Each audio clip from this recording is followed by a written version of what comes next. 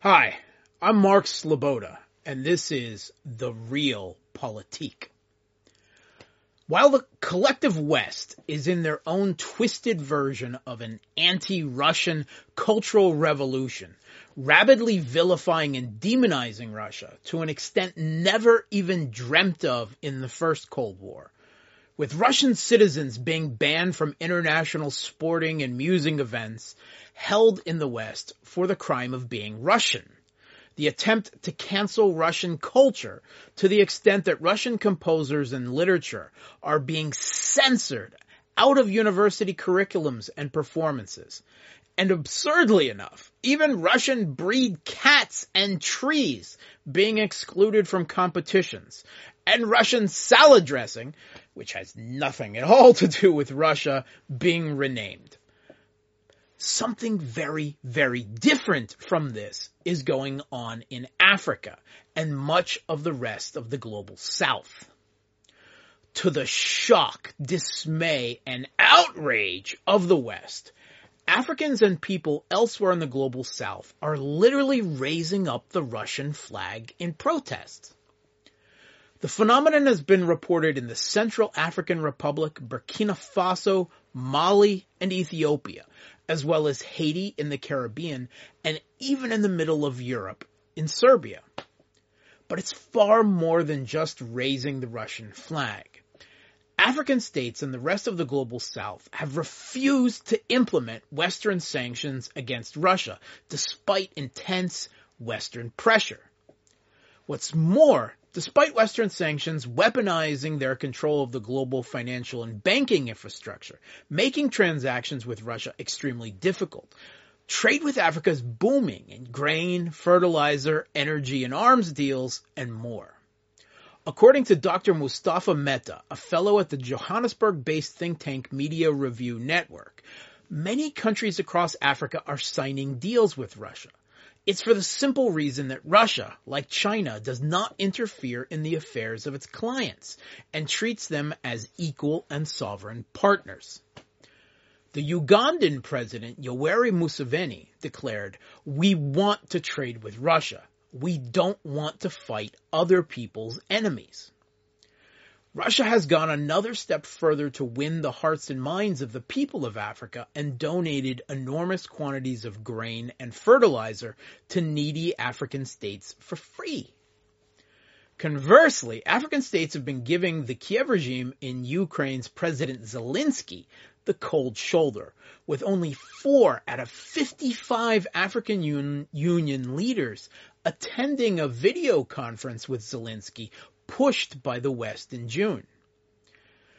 Africans in Ethiopia and several other African states actually massed in large queues outside Russian embassies immediately after the Russian intervention was launched, after hearing false rumors that Russia was signing up African volunteers to fight in Ukraine.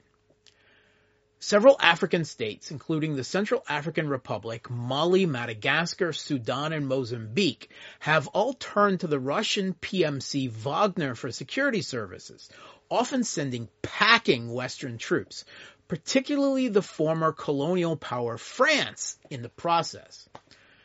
Macron has blamed French troops being kicked out of their former colony Mali on a predatory Russian influence project and disinformation. But it seemed that the government of Mali was far more concerned with the perniciousness of French influence operations and also banned French NGOs. Across the board, Western media and governments are screaming in increasingly hysterical alarm about growing Russian influence in Africa, even as their own is waning. The reason for all this is simple.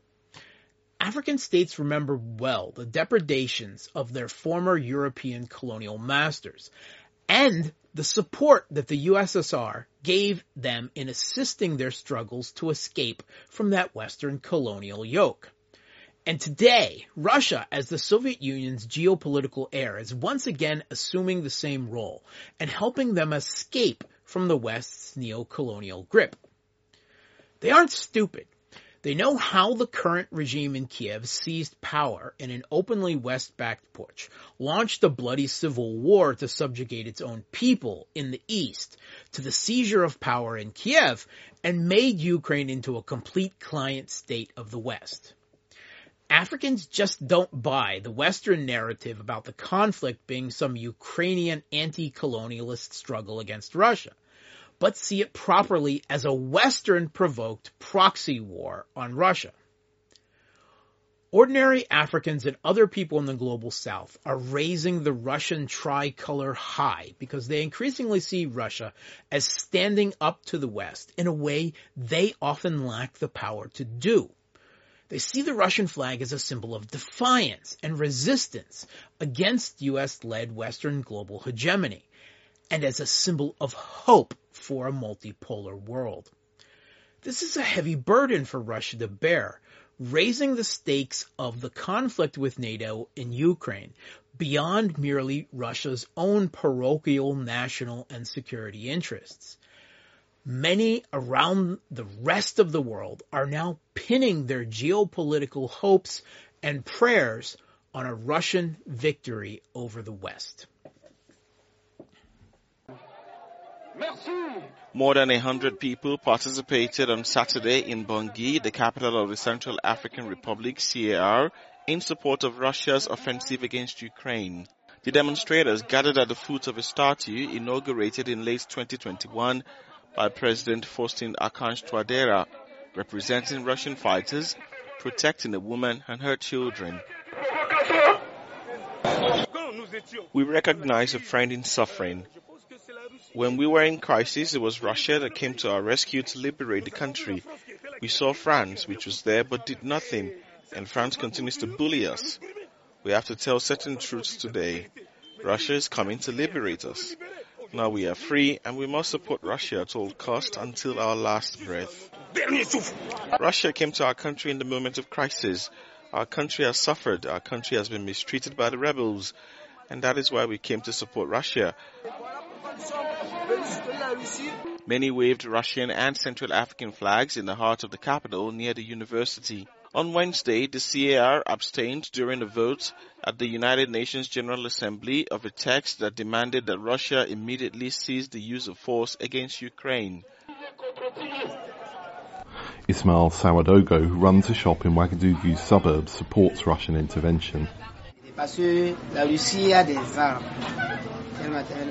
Russia has weapons and also a vision that will help Africa.